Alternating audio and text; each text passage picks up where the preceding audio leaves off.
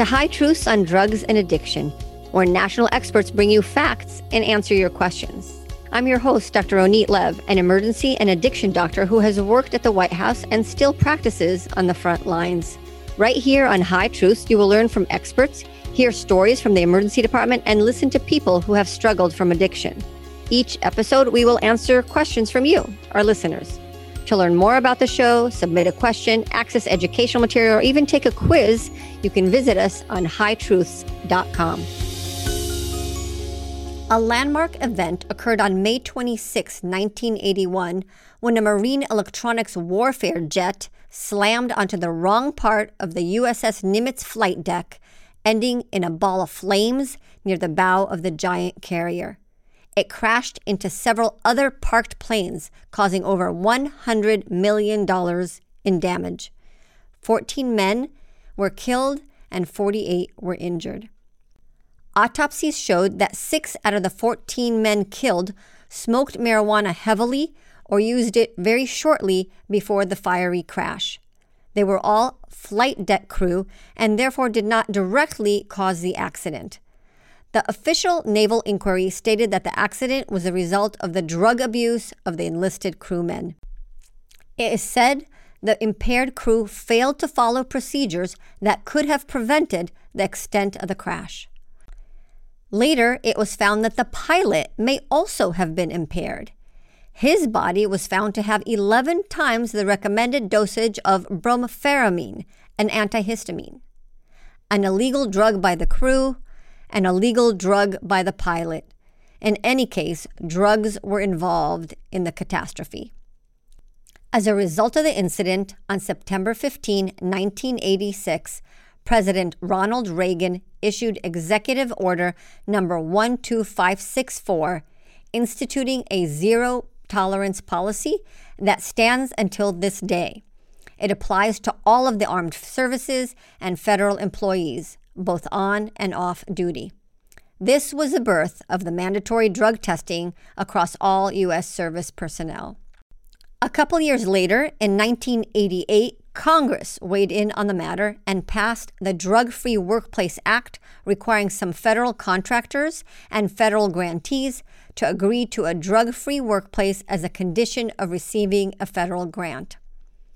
ONDCP, the Office of National Drug Control Policy, part of the Executive Office of the President, and my previous employer, is responsible in coordinating drug-free workplace. And so, part of my portfolio assignments as Chief Medical Officer of ONDCP was working with the leaders of SAMHSA, Division of Workplace Programs, Ron Flegel and Shane Hayden.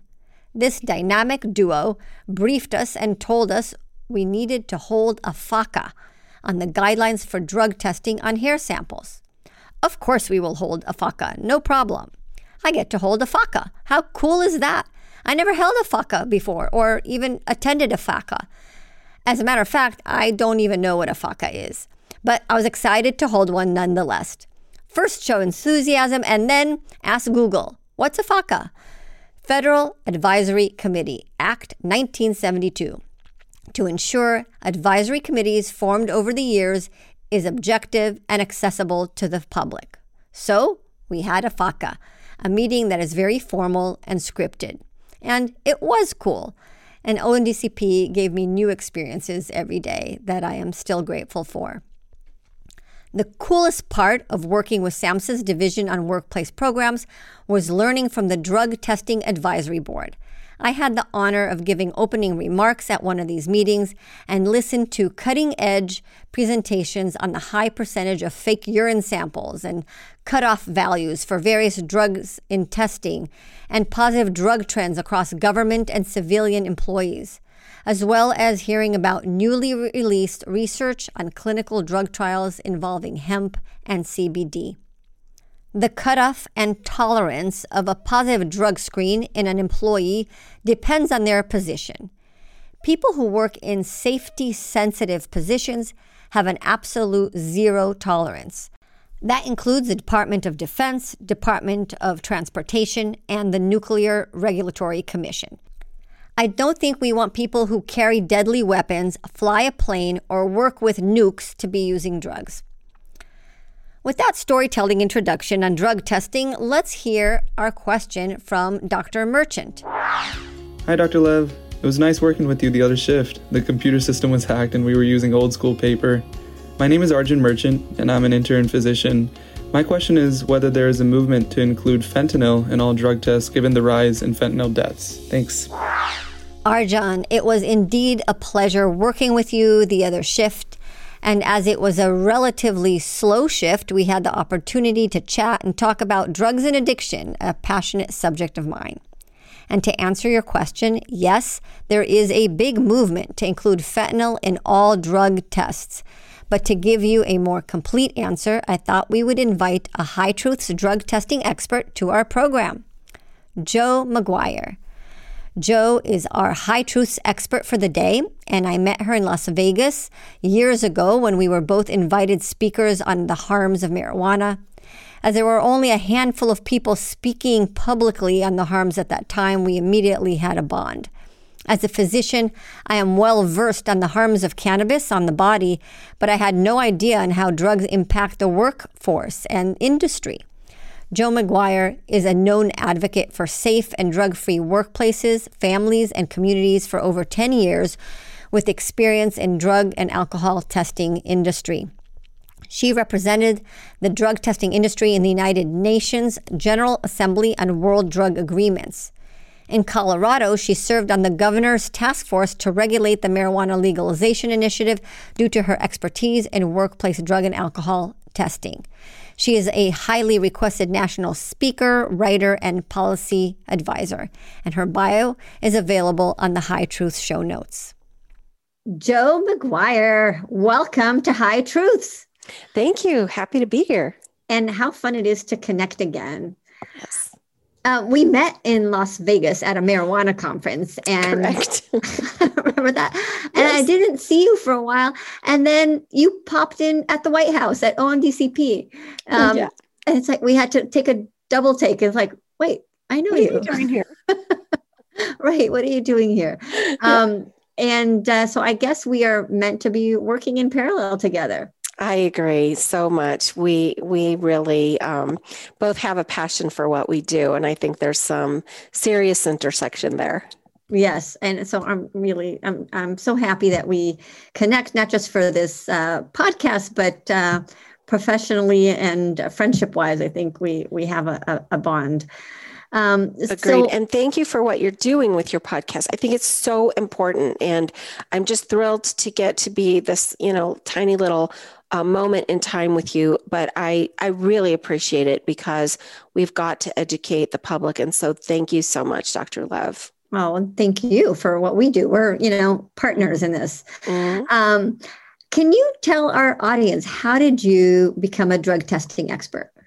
Well, it's a weird journey that I had, but I was working in school safety in the state of Colorado with a program that was put into place post-Columbine, and it was actually a response to that. And so some of our audience may not remember what Columbine is. It was one of the worst school attacks in the history of our nation that happened in the early 2000s, I guess we want to say, or actually maybe, gosh, I'm forgetting the date, but I think that it was just so significant. It really changed everything. It was the event that started all of the school safety drills as far as lockdown, active shooter, and all of those things. And it just had ripple effects all over the world. And that was the first time that schools really started doing these,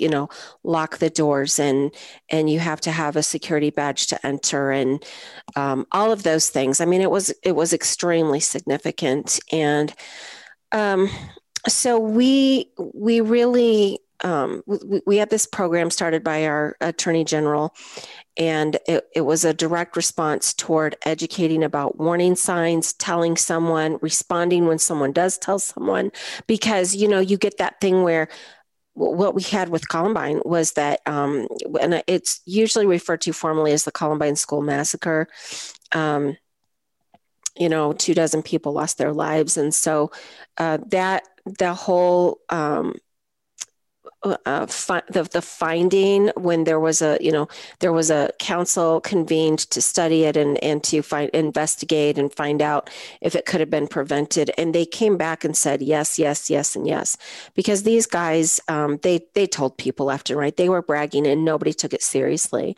So part of my job was to travel all over the state and even sometimes around the country occasionally, to talk about those warning signs and to educate parents and law enforcement and teachers and school personnel and administrators and whatnot about how you take something seriously and how you report and how you get a response. So we set up this anonymous toll-free hotline in the state of Colorado, where every call got a response from kids that would call, and then was educating the kids on when to use it and why. And what we saw, we started getting reports on all kinds of risk behaviors, suicide attempts and kids with suicidal ideology and telling their friends, because that was one of the warning signs, right? Is that Eric Harris and Dylan Klebold also had that suicidal ideation. And so they were willing to, risk their lives for this event that they were going to do. That was their plan. So that's a warning sign. So we were seeing, suicides prevented and further school attacks prevented and just these amazing things. The program is still operational. It was just, I love it to this day. But when we started out, of course, we were grant funded and trying to find a way to sing for our supper to keep the program going. But so two things happened. As a result of this program, I did a lot of cross intersection with risk behaviors in all facets. And we really started seeing kids reporting their fellow students using drugs and alcohol. And dangerous behaviors were ensuing. And so it was our job to respond to that. And so we got involved in some community prevention efforts and having those conversations. And a lady that lived in my community that owned a drug testing company, she started showing up and saying, parents, you can have a deterrent and drug test your kids. And we also, like, at the same time, we had a couple of high schools, more than a couple. We had a few high schools in our Colorado community that were having drug epidemics. We had a black tar heroin ring busted at one high school. We were seeing all kinds of drugs that were coming to the surface. And so we started responding with our hotline, if you see something, tell someone. And then working with this drug testing company, like, here's something. So we started meshing together. And so that was thing one. We were coordinating and just doing these community education events and parent events together.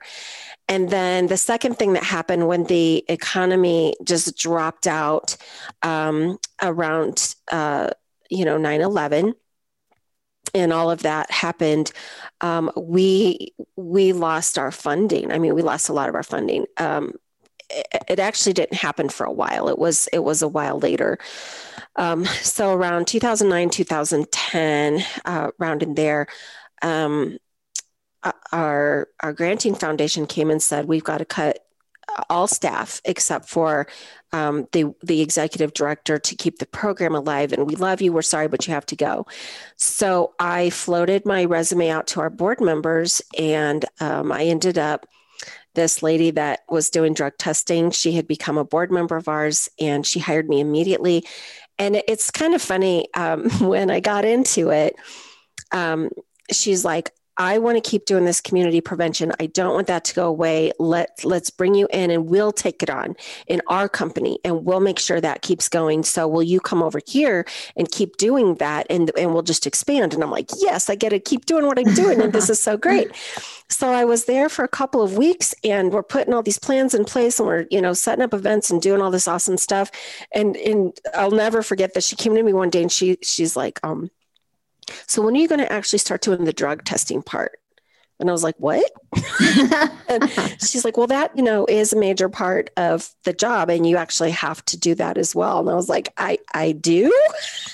And so I was a little disheartened at first, but then she sent me to training and certification, and And I learned very quickly the value and the importance of drug testing to transportation safety in our nation and workplace safety, and then child and youth safety. And then, of course, it happened that very, very shortly after that, I mean, weeks, I learned that my middle son was deep into addiction, and I had missed the signs. I was very naive about it. I didn't know that his life had taken that path until he had a suicide attempt. And so here I am involved in all these things, and it comes into my home.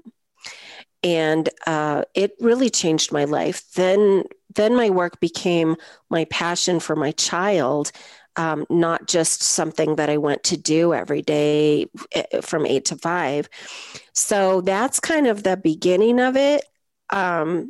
Yeah, that's kind of how it all started. And fast forward, you are a drug testing expert and going around the nation and speaking about prevention, and testing is a very important prevention tool. Absolutely. Yeah. So when I was doing that job, a lot of employers in Colorado were saying, how do we handle medical marijuana? What do we do? And part of our universe is helping employers write drug and alcohol test policies. So I started studying up on it and learning about it and going, well, you keep doing your policy and you keep doing your testing program. Well, but I had done that for a few years and, had helped the Colorado Constructors Association and Association of General Contractors and all these different things. And then when Colorado passed Amendment 64, and I was still involved in community drug prevention, so some of these things all went together. But when we passed Amendment 64 and went toward legal marijuana for, adult use, the governor's office put me on the task force to represent employers' rights to test in the regulation framework of this whole thing.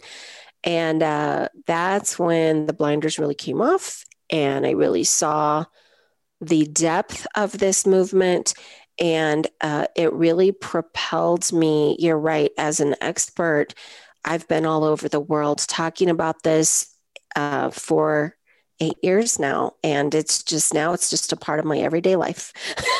Right. And you are the chairman or chairwoman of the board of directors for the National Drug and Alcohol Screening Association. Exactly. What is that organization? Tell you. Well, and this just is the next piece in the story, is that what we saw with these changing laws is employers' rights are being so hampered to put safety first. We are literally at a place in our country where we're putting drugs and drug use and popular drugs first over the safety concerns of the workplace. It's just quite shocking, especially when we have the Safe and Drug-Free Workplace Act that is a thing. We're just pretending like it doesn't exist, right? So, we recognized when Colorado changed their law that employers' rights were going to be massively under attack in our country. And how we realized it was, the cannabis industry just was very transparent. In the committee meetings that I sat in for the implementation of Amendment 64, they were very proud and loud and saying, we will do away with workplace drug testing. It will go away. You are irrelevant to this conversation. That will be our next big goal. We'll put a stop to it. And even though we have to kind of play with it in Colorado for a while, we will change these laws and these rules eventually, even if we have to do it through the courts. And so you might as well stop talking, Joe McGuire, because you're not going to be around for very long. And they would say these things openly, like it was really brazen. And Amendment 64 is a legalization of Colorado marijuana. Exactly. So and sure enough, of course, as other states have changed their laws, we've seen employers' ability to test in certain cases really limited. New York just passed a whole thing with no pre-employment testing of marijuana. There's been attempts in Oregon, Washington, Colorado, and California to say it's illegal to test for THC or marijuana. Now those haven't passed yet, but we do believe that at some point that is a possibility. So anyway, a lot of people in my industry came together and said, we have got to start advocating for employers' rights to test.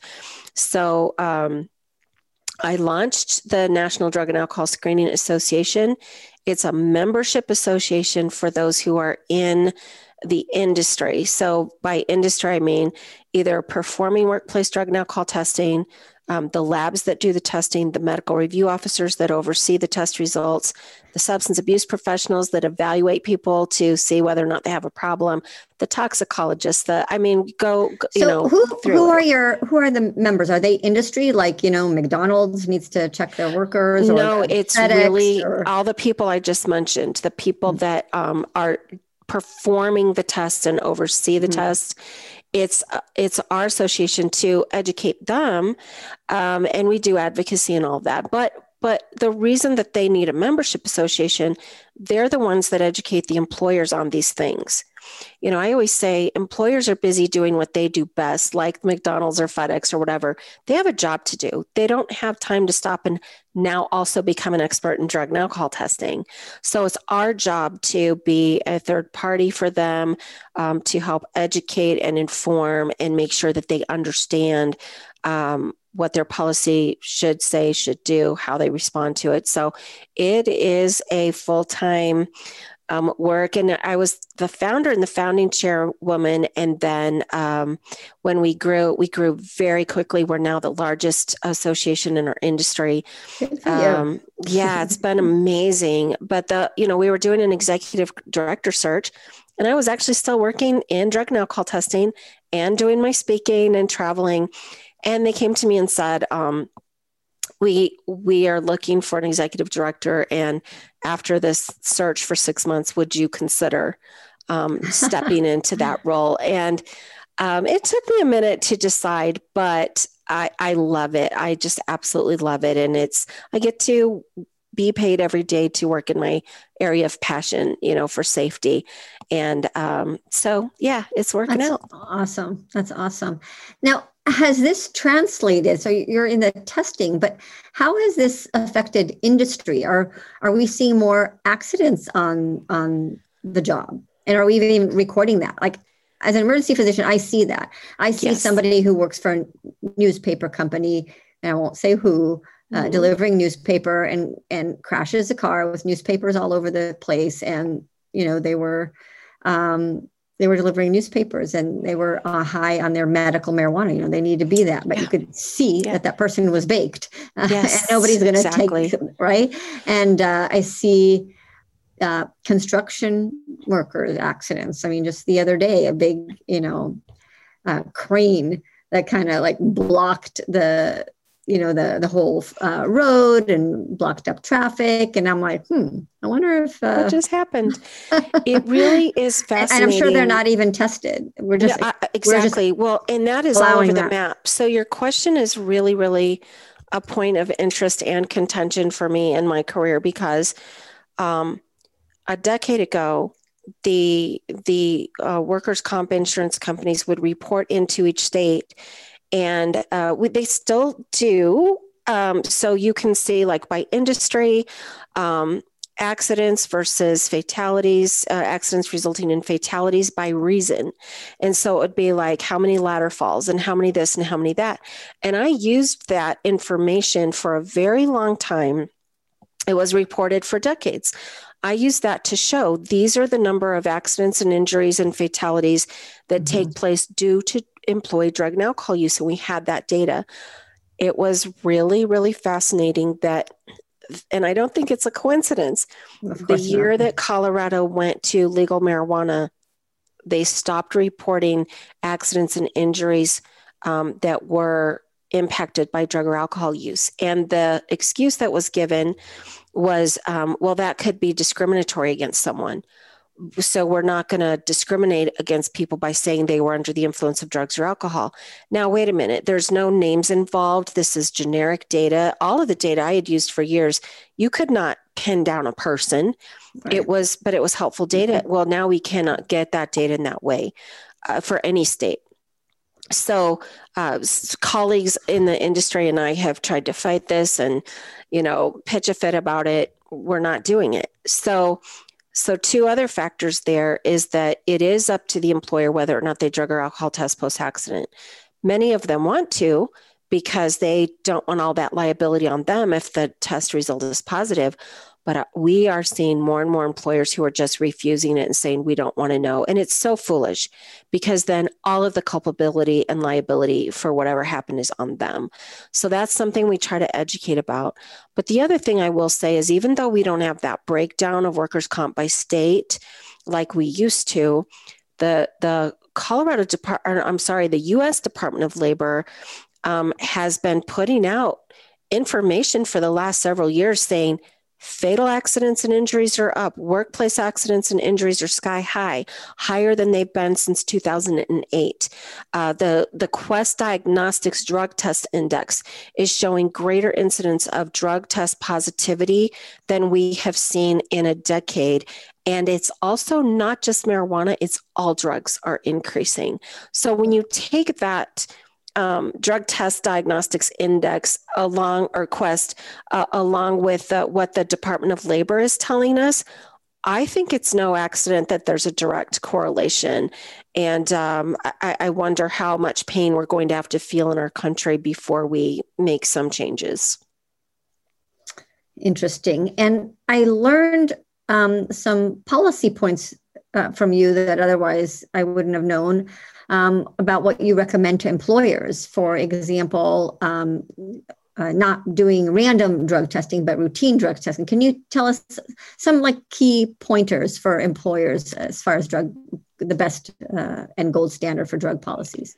Well, yes. First off, eliminating your drug testing program is a huge mistake, because again, that's all liability on you. Plus, it just completely erodes your safety rating, your safety record, company morale. It opens up other employees to vulnerability of accidents and injuries because their coworkers who choose to use drugs impact them. It also costs a ton of money, high employee turnover. There's so many things, but so as far as what to do with your policy, first of all, review it, keep it in place, enforce it.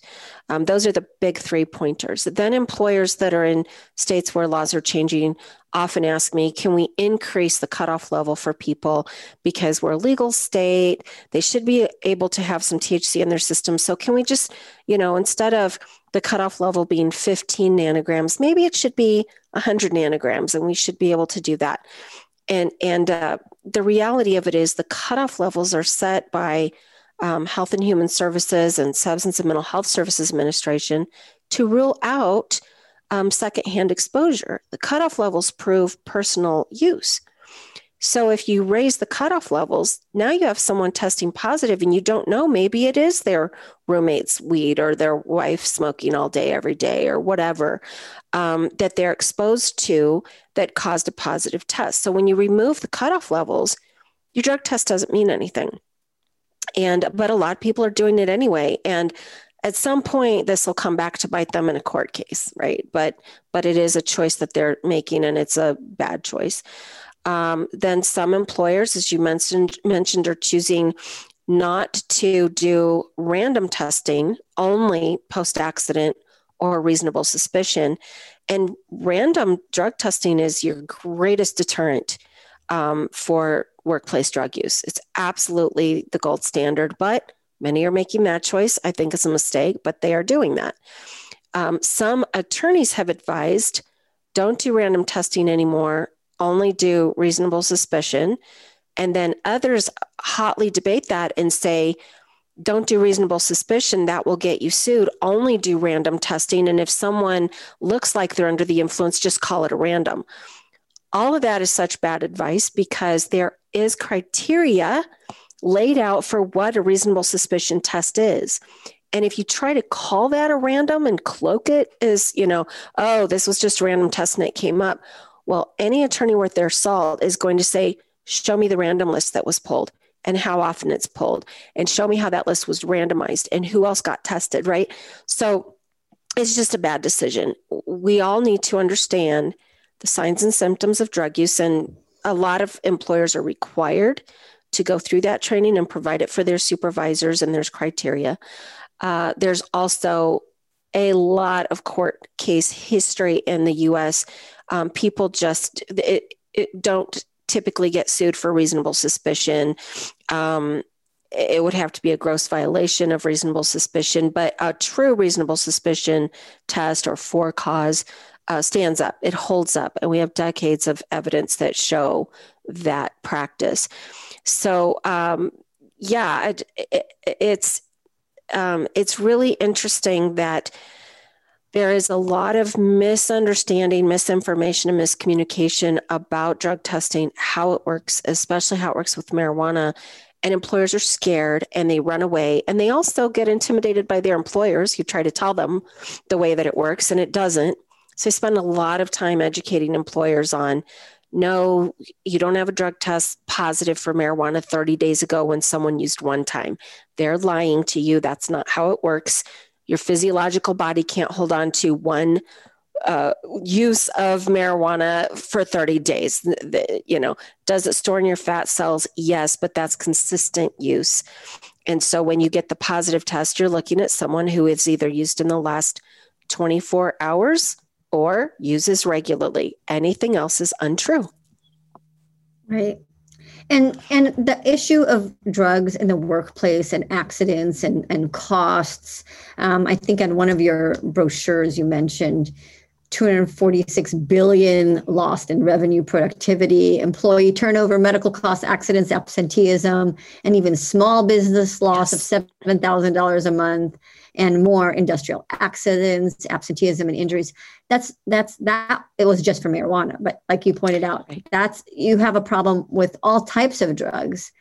So I want to get to Dr. Arjun Merchant's question to you, our high truths expert, about what about fentanyl?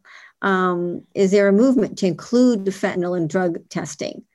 And are you seeing that in the workplace? We're definitely seeing it at the morgue and the medical examiner office and in the emergency department.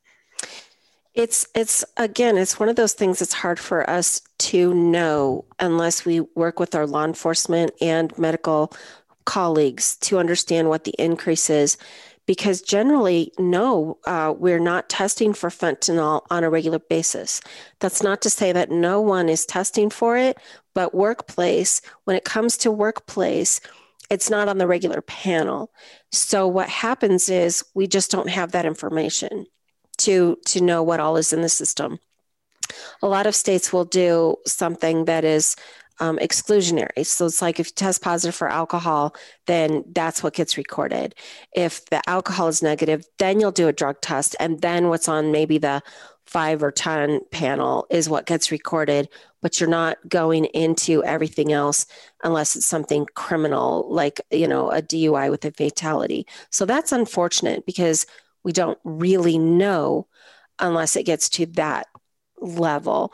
Now, is there movement to include fentanyl? There actually has been a huge movement in some ways. We're very grassroots, but a lot of requests to have DOT, the U.S. Department of Transportation, add fentanyl to their standard 5 panel that's been around for, again, decades, 30 years. And to break that out because of the frequency of use, and people are very concerned. One of the challenges that HHS has with that is there are a lot of different fentanyl metabolites. And so it's kind of like a few years ago when K2 spice was really big, and you'd have like 2 or 3 metabolites that you knew you could test for, and then they would just go change the recipes, and now it's 6 different new metabolites, and that's not in, the labs can't keep up with it. Fentanyl is a little bit the same way. There's a lot of ways to spin it out and change the chemical nature of it, the breakdown. These are very non-scientific terms. And so getting the labs to get a test that narrows down what type of fentanyl metabolite they're using at the moment, and then that being the only one that the users are, engaging in, I mean, that test becomes obsolete so fast that DOT has had a hard time with this. And it doesn't look really, well, I've heard it doesn't look likely that it will happen. And then recently I heard it's under reconsideration because it is such a problem. So I will say... I was I served on the drug testing advisory board for SAMHSA under HSS. And because ONDCP actually, by executive order of the president, was in charge of that. And I learned about that. And several years ago, besides the federal five are THC, cocaine, opiates, PCP, and amphetamines. And I would like to have a federal 7, adding fentanyl and benzodiazepines. So they were really, at that time, they showed data for Department of Defense that does extensive, that tests for everything. And they're showing the rise in fentanyl. And they were thinking about, should we add, make it the federal 6, adding fentanyl. And I said we should add fentanyl as well as benzodiazepines. Yes. To all those drug screens. So, and I heard that now the Department of Defense did add fentanyl to their drug yes, screen. And they would fall under HHS. So if they are able to successfully do that, then it will be much easier for DOT to add that panel because we'll have a precedent. Our listeners know that we are doing that. We're pushing for that in San Diego and across the United States. And we even have model legislation to make fentanyl universal and automatic. That's our gold standard. And maybe we could collaborate on that. That fentanyl should be automatic and universal. And there are 3 different reagents that can be used today in every single hospital in America and include fentanyl. If a doctor is worried about marijuana or PCP or meth, they should equally be worried about fentanyl. And there's no reason that today every hospital in America can't include, there's 3 different reagents on the market if they could get one of those. And we have a toolkit available. I can post it on this. Yes, I would love to collaborate with you on that because it is needed. Yeah. Whether it's fentanyl or marijuana or any of the drugs that we were talking about, how do you balance a zero policy at work for using drugs, which is important because, like I said, I think drug testing is a primary prevention tool. If we want less drug problems in our country, from whether it's deaths or accidents or heartache, then prevention is important, and drug testing is a prevention tool. But how do you balance that with the fact that addiction is a chronic disease of the brain and people deserve second chances? That is, again, another great question. You're nailing the interview. But that's something that's so close to my heart. When I was first in this industry and we were writing policies, everything was absolutely zero tolerance. You violate the policy, you're out, right? We are just beyond the pale of really having 100% of that as a recommendation. Of course, there are jobs that are so safety sensitive that is absolutely the case. Like your pilots. Pilots have a whole other, but DOT also has a method in place to get evaluated. And DOT is the Department of Transportation. Department of Transportation, yeah, US DOT. There's a plan in place, a model in place, I should say, under US Department of Transportation for evaluation, for self-reporting, and to see, is this an education issue or an addiction issue? Get that person help and treatment, and how can we return them after a certain period of time for random follow-up testing to make sure they're staying clean, staying in their treatment program, and able to keep, maintain their job. Sometimes that might look like a different role in the workplace, depending on the nature of the safety sensitivity. But that is such a beautiful model. And it's really the small business owners were the ones who were more able to say, you're out of here, I'm not dealing with it. Move on to the next guy. Well, we're in an employment crisis right now. And that is, so we have the employment crisis, we have the pandemic, we have the opioid crisis that is now exploded into alcohol use. Marijuana legalization changes things. So all of these things together are this perfect storm for advocating for how do you write a policy. Some people don't like the terminology second or third chance, but really it's compassionate employment. We know that when people are in recovery, They're more successful in recovery from substance use disorder when they're able to maintain full-time employment. And there are studies that actually suggest that people that are in recovery who are allowed to maintain their employment can be a more productive, loyal, faithful, punctual employee than those who never use substances, because there's this gratitude that's engendered where they really want to show, I can do this and I will do this. And they sort of recommit to being a, productive citizen in that way. So we have an opioids crisis response committee that is educating and encouraging employers to have this compassionate outcome like you're talking about. Let's let someone self-report. If they fail a drug test, let's get them evaluated. Let's see what we can do to keep them at work while supporting their treatment and recovery, but also holding them accountable. Now, that having been said, there should always be zero tolerance for working, for coming to work under the influence. You don't work high, you don't work stoned, you don't work drunk, that's not okay. Mm-hmm. But if and when the situation presents itself where you have, an occurrence, how can we respond in another way that's not out of here, see you later, and making that person disposable? But I love that concept and the compassionate recovery, because now you're making drug testing not just primary prevention, but also a way of entering people into recovery. Yes, it should never be used punitively as a weapon. Mm-hmm. And that is something that, again, it's another point of education. This is a tool to help, preventatively and to help enforce your policy. But it's also those of us who are in the industry, I cannot tell you how many times we have someone there who passes their drug test and cries and says, "Thank you for helping me get sober." This has happened to me. One time I tested a young kid, and when he had his negative, it was a rapid test result, but when everything came up negative, he just burst into tears. He goes, "This is the first time I passed a drug test since I was 13 years old. I've been to rehab 7 times. And he could not have even been 25 years old. He was so young, and he just started crying, and he hugged me, and he's like, "Thank you, thank you, thank you." We have had employers say, if it wasn't for your drug testing protocols, this employee of mine would have died of a heroin overdose. We hear that all the time of people restored.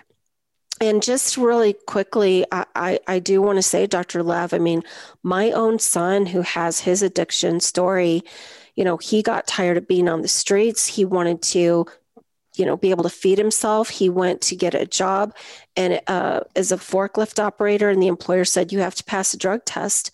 And that was extremely instrumental in my son being able to regain his functionality in society after living on the streets for a few years as an addict. And to this day, he's now productive. He's in school. He's got a family. I truly believe when he would not listen to mom or dad or sister or brother or the therapist or anybody else in his life who tried to put stopgaps in front of him, including law enforcement, it was that employer that gave him an opportunity that made a difference. So this topic for me is more than just what I do at work. It's a passion that I have for my own son. Jo, I'm so happy. I was going to ask you how your son is doing. So I'm so happy that he's found recovery, and I mean it when I say that when I meet people who are in recovery, they're the nicest people. And again, just Absolutely. Like you said, it's the gratitude. So I gather from what you're saying that drug testing is not a weapon. It's primary prevention. It's compassionate recovery, and it saves lives. Right? 100%. By what you just showed. And then can I ask you, I know that I reached out to you because I had a technical question that I didn't know the answer to. And I said, I know someone who would know this answer. Someone asked me, they asked me when I was giving a lecture, have you heard of Delta 8 and what's going on with Delta 8? And I'm like, I don't know. I got to look it up. Apparently there's a Delta 8 THC. Different than the usual Delta-9 THC, and that skirts the drug testing. So can you tell us about that? At this point, it can skirt the drug test to a degree. But so there's a mixture of truth and non-truth in there. So I'll kind of break it down a little bit. By the way, my industry is having a conference in 2 weeks, and there's a chief toxicologist for Clinical Reference Laboratory that's going to do an entire workshop on Delta-8. And so I might have much more information for you in just 2 weeks. But speaking with the toxicologists in my industry, what they've all said is, the cannabis industry is going out there and saying, take these products loaded with Delta-8. You can't get high. You can't fail a drug test, and it's totally safe. I even had a young person in my family come to me with this and so excited to inform me because this is what they hear at the retail store when they go buy their product. And the reality of it is you can get high. You do get high. It's not a non-high by any means. Number two, sure, Delta-8, it's not that it doesn't show up in a drug test. It's that we're not testing for it. We're testing for the Delta-9 metabolite, not the Delta-8. So, that could always change, but at the moment, that is true. However, the fact that the chance that you're getting a product that's not contaminated with Delta-9 or combined with it is so relatively low that you're still going to fail for the Delta-9. So there's some myth and some truth in there. We're not going to test for Delta-8 at this moment in time.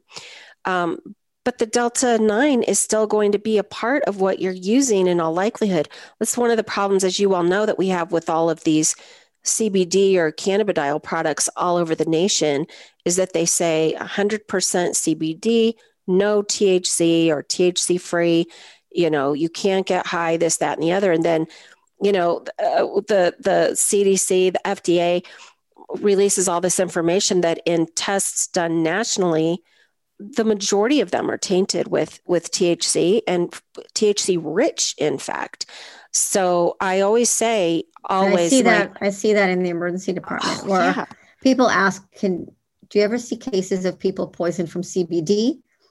And well, actually, as of recently, I would say no, except I've seen plenty of people who think they're using CBD and they're there because they're positive for THC and they didn't know. Exactly. And they're shocked that they came up positive for THC. And often there's outcomes like they lose their jobs or their medical insurance won't cover the injury that happened as a result of the use. And so now they're having to pay cash or whatever. But I always say all of these products are buyer beware, use at your own risk. You do not know what's in them. The labeling is not overseen by the FDA and cannot be because it's illicit. So it is, you're rolling the dice and you're not going to have a winning day after a long period. And actually any of their herbal medicines, and you can go to, Target, CVS, a grocery store, and you want to buy vitamin E or D or whatever zinc that you want to get for your COVID. If you don't see a USP label, a standards label, there's no guarantee of what you're buying. Right. But if you see that seal, then you know that there's some, oversight. But otherwise there is not any oversight of all those type of products that consumers are buying. Right. All the way. And then one of the things that I thought was interesting when I was on the working with the SAMHSA folks and the drug testing experts is all the ways people cheat. Oh my gosh! On their drug scene, and a significant time of the meeting was spent on how do the labs overcome and detect all these various cheating methods, and even have what percentage of urines were actually fake urines that were produced. Can you tell us some of the interesting ways people? Oh my goodness, there are so many and they're just always growing. I mean, there's the standard, I'm going to go and buy the little yellow bottle at the local head shop or whatever, and they'll try that. What's a local bottle? Like fake urine? It's just a synthetic urine and most of the head shops sell it.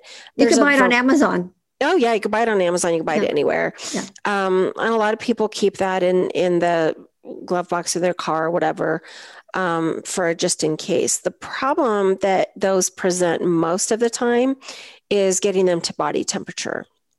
And so when we get a cold specimen, we know that that's a fake specimen, and we hear all kinds of stuff. I mean, it's kind of funny. It's also sad, but we could entertain each other all day with, I had a young girl tell me one time, I've peed cold my whole life.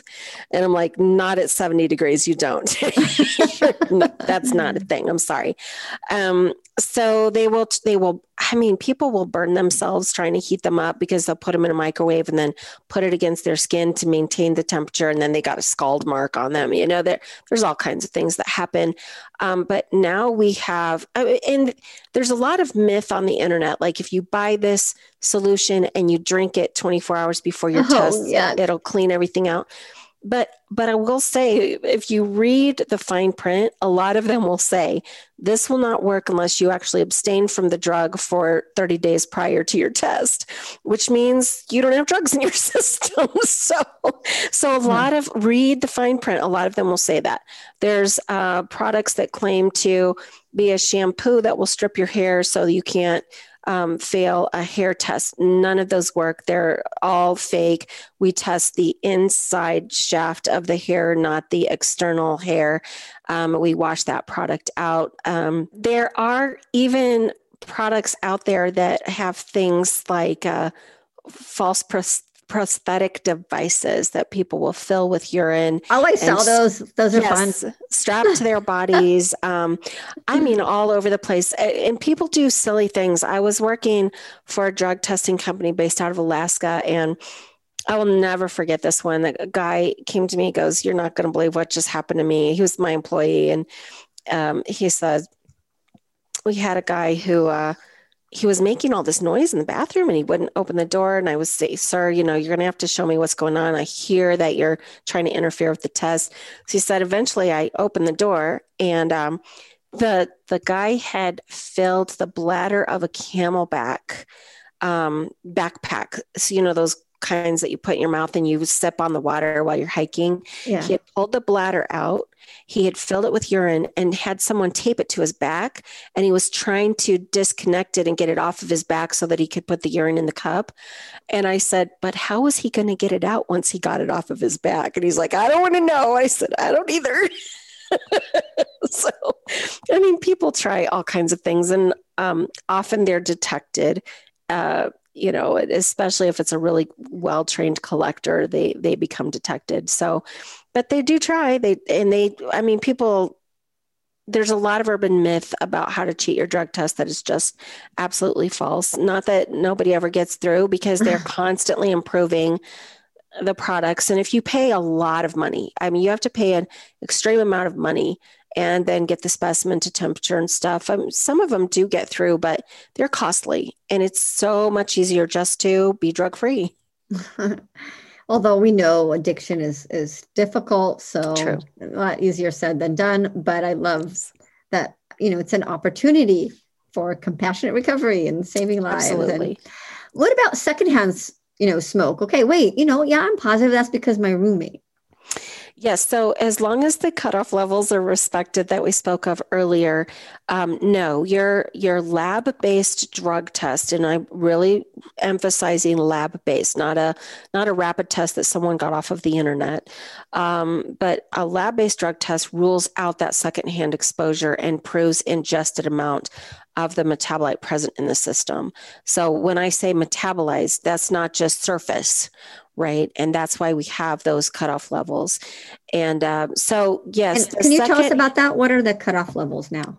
Yes. So I know for THC, it's 50 nanograms in the screening test, and then 15 nanograms for the confirmation test, the GCMS.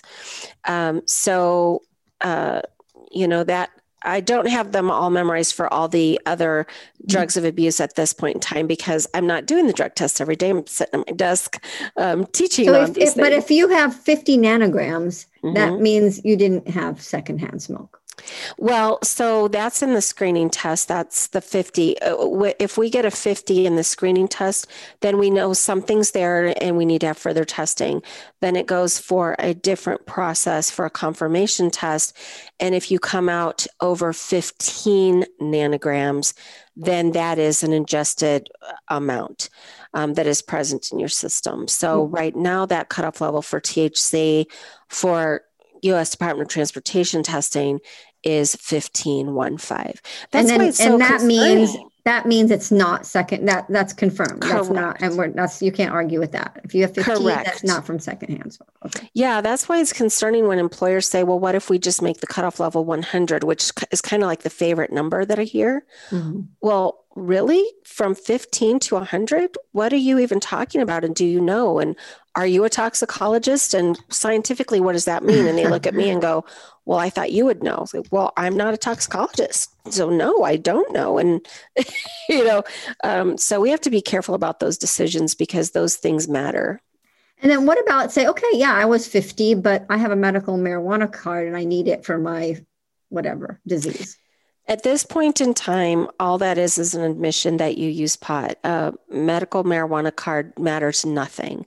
So a medical review officer that reviews the results and so for instance, if you have an actual legitimate prescription medication and you fail your drug test, it goes to the medical review officer before your employer sees it.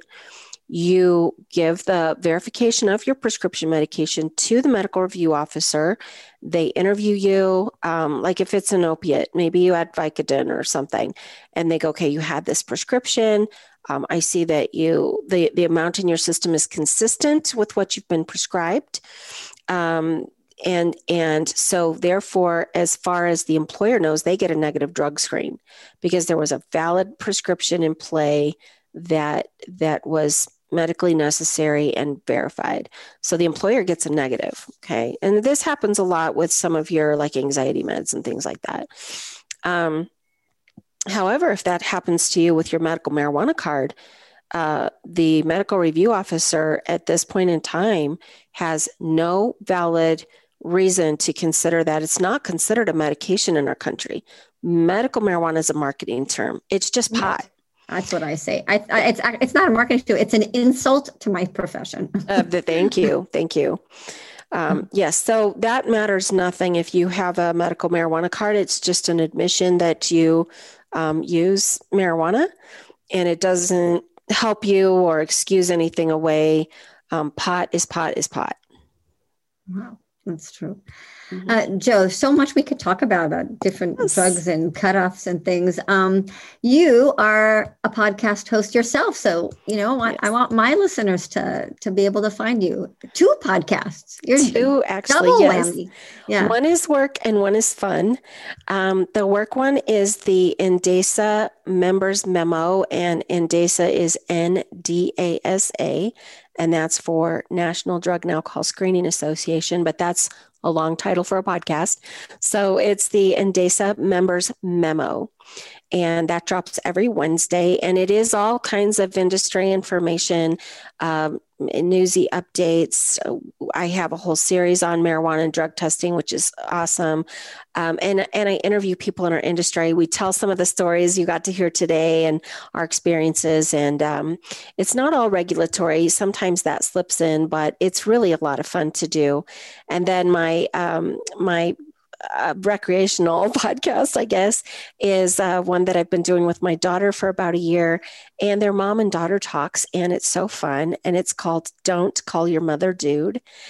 And we just talk about anything and everything. Yeah, dude. And we also, at the beginning of our podcast in 2020, we told our story of family addiction and how that impacted us as a mom and a daughter, and how it really separated us, and what it did to our family and that journey. And we did a series on that story. So we touch serious topics sometimes, but she also makes me laugh until I sound like Muttley the dog, and so that's always fun. That is great. So I encourage my listeners to check your two podcasts out, and we'll give that information to us, and we'll put it on the show notes. And you also have a thing called 5 Minutes of Courage. Yes, and that is my my business where I do the traveling and the speaking. So you can find me at joemcguire.org, and just search in your search engine joemcguire.org, or marijuana, True Marijuana Facts is another way to find it. But for 5 Minutes of Courage, I get requested to travel and speak on the impact of legal marijuana to the workplace. And I do some policy writing workshops. I also will talk about the impact of families and children.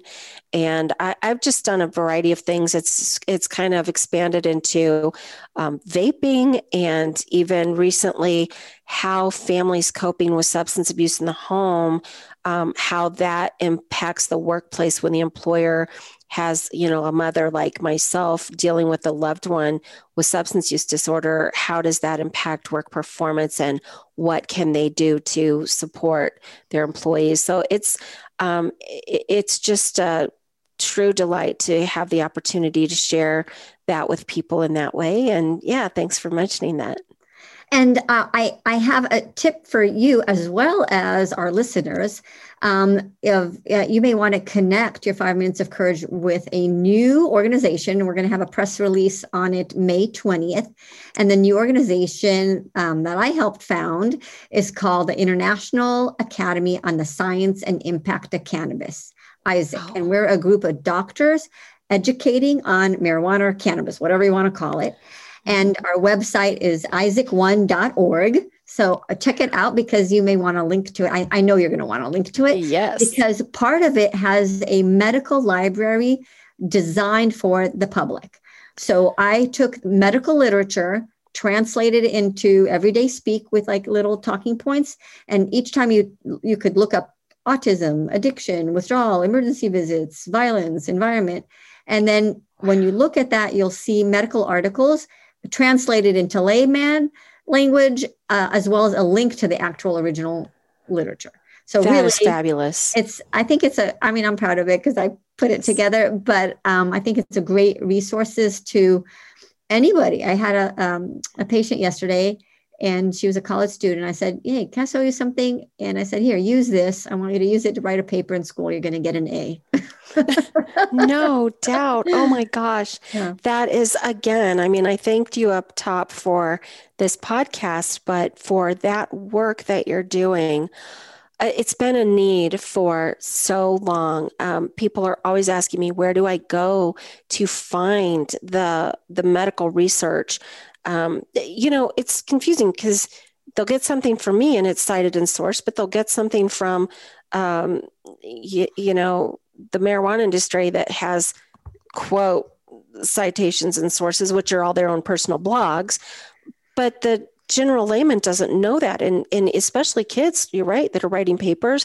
Well, their stuff is cited and sourced, and your stuff is, it's different when it's SAMHSA or .gov. I would love to have your, after this, if you look at it and give me feedback, or if you think that something needs to be added, whatever.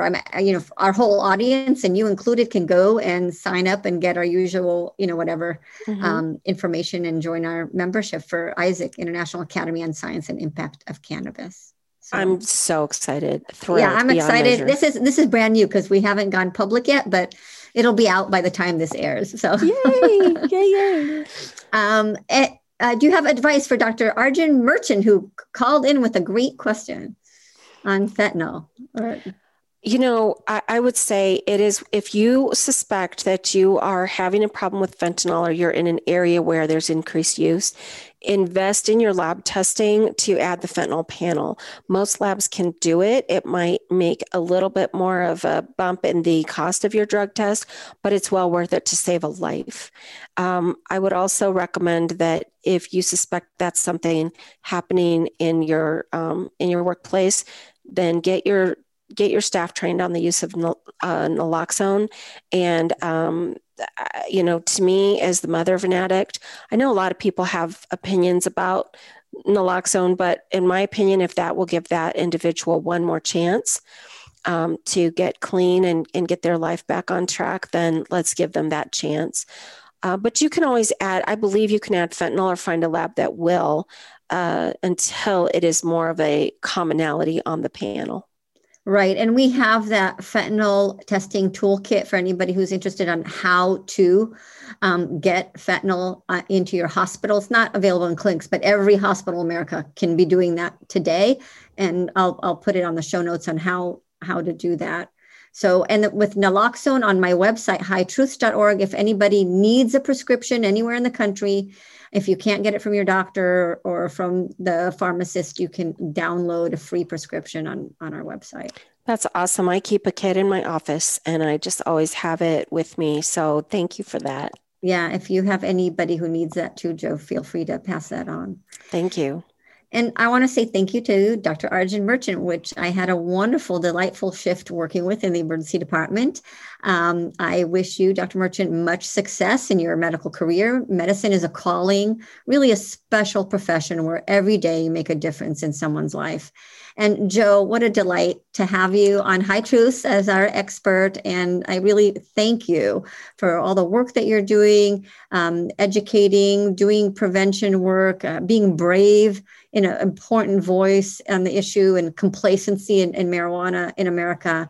And, and I look forward to collaborating in the future together. Thank you so much. It's been an honor. Thank you for listening to High Truths on Drugs and Addiction, where national experts give you facts and answer your questions. This week's episode would not be possible without the generous support from our sponsors. A sincere and warm thank you to CCR, Center for Community Research in San Diego, enhancing public health and safety through informed action. We want to hear from you. Post a comment or email us about one thing you learned from this program. We thank you for listening and hope you will help our rating by giving us a 5-star review. And subscribe so you won't miss any of our information-packed weekly shows. Visit our website, hightruths.com, to submit a question, take a quiz, or download a free prescription for naloxone. Until next week, this is High Truths on Drugs and Addiction. Our producer is Dave Rivas from Davey Boy Productions, and I am your host, Dr. Ronit Lev. We hope we brought your day a little bit more High Truths.